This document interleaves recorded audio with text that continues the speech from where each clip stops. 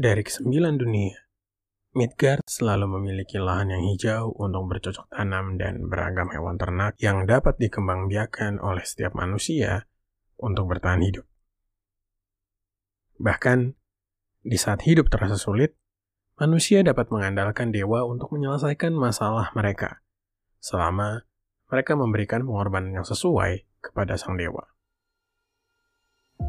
Seperti Thor, sang dewa petir yang berkali-kali menghalangi ancaman Jotnar. Tetapi jauh di lubuk hati manusia, mereka sadar bahwa perlindungan dewa ini tidak akan bertahan selamanya. Karena kelak nanti, suatu hari nanti, para dewa pun akan menemui kemusnahannya dan kesembilan dunia akan hancur tanpa sisa. Ini adalah cerita tentang sebuah hari yang bahkan ditakuti oleh para dewa. Sebuah hari yang bernama Ragnarok.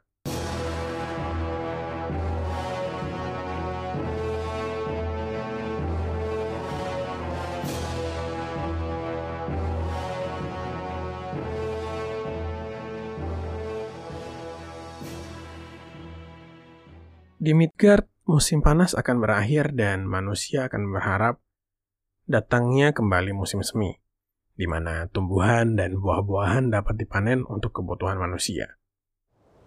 Tetapi, udara dingin menyerang begitu mendadak dan merusak banyak bahan makanan. Daun-daun berguguran jauh lebih cepat dari biasanya, menandakan akan adanya musim dingin yang keras dan sulit untuk dilalui. Dalam kondisi ini, manusia mencoba untuk mempersiapkan yang terbaik untuk menghadapi musim dingin.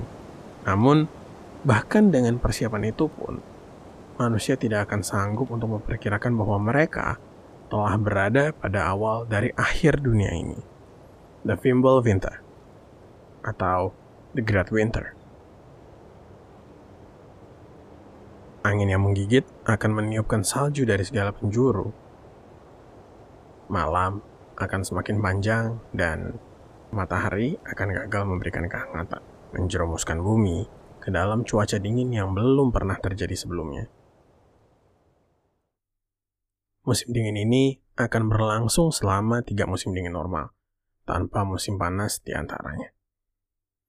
Mereka yang bertahan hidup terpaksa untuk memakan semua hewan ternak dan hewan peliharaan mereka.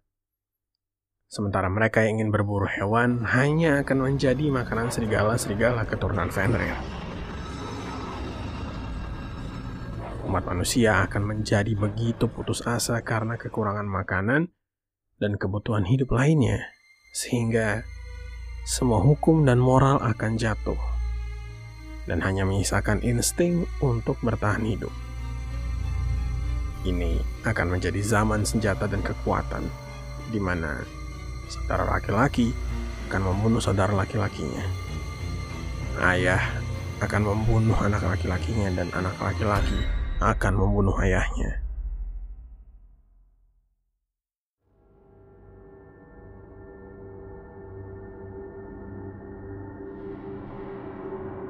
Skoll dan Hati, serigala yang telah memburu matahari dan bulan sejak awal waktu, akhirnya akan menangkap mangsanya.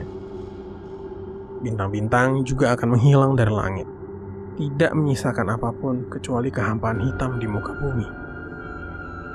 Yggdrasil, pohon besar yang menyatukan kosmos dan menjaga keseimbangan kesembilan dunia akan bergetar, menghancurkan permukaan tanah dan meretakkan gunung. Rantai yang menahan Fenrir akan putus dan binatang buas itu akhirnya bebas, bersumpah untuk membalas dendam kepada dewa-dewi. Jormungand, ular besar yang tinggal di dasar samudera dan mengelilingi daratan, akan bangkit dari kedalaman, menimbulkan tsunami ke seluruh kota yang tersisa di muka bumi melalui setiap gerakannya. Kekacauan ini akan mengguncang kapal Nalfar hingga lepas dari tambatannya.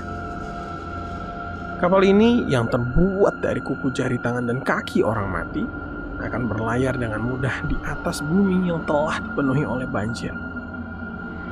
Awaknya adalah kawanan raksasa, berniat membawa kekacauan dan kehancuran kepada semua hal yang terlihat di depan mereka. Dan kapten kapal ini tidak lain adalah Loki, sang pengkhianat dari para dewa yang telah terlepas dari rantai tempat para dewa mengikatnya setelah tipuannya yang telah membunuh Baldur. Bersama ketiga keturunannya, Loki bersumpah untuk menghancurkan kekuasaan dewa Aesir. Fenrir dengan api yang berkobar dari mata dan lubang hidupnya akan berlari melintasi bumi dengan rahang bawah di atas tanah dan rahang atasnya menempel di atas langit, melahap semua yang ada di jalannya.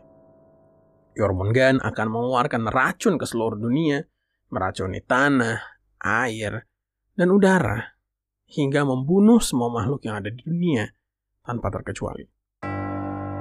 Hel, sang penguasa Helheim, kerajaan untuk para jiwa yang mati tidak terhormat dan memalukan, akan memberikan Loki pasukan yang tak bisa mati, di mana pasukan ini adalah kumpulan jiwa manusia yang mati tidak terhormat dan ingin mendapatkan kehormatan yang tidak mereka dapatkan semasa mereka hidup.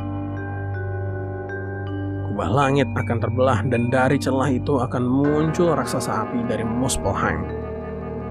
Pemimpin mereka adalah Surtur, sang hitam, membawa pedang yang menyala lebih terang daripada matahari di tangannya.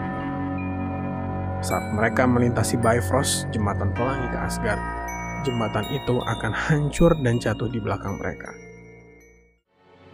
Kemudian akan terdengar sebuah ledakan suara yang tidak menyenangkan, menandakan kedatangan saatnya ditakuti para dewa. Suara ini adalah suara Heimdall, penjaga Bifrost yang meniup Gjallarhorn.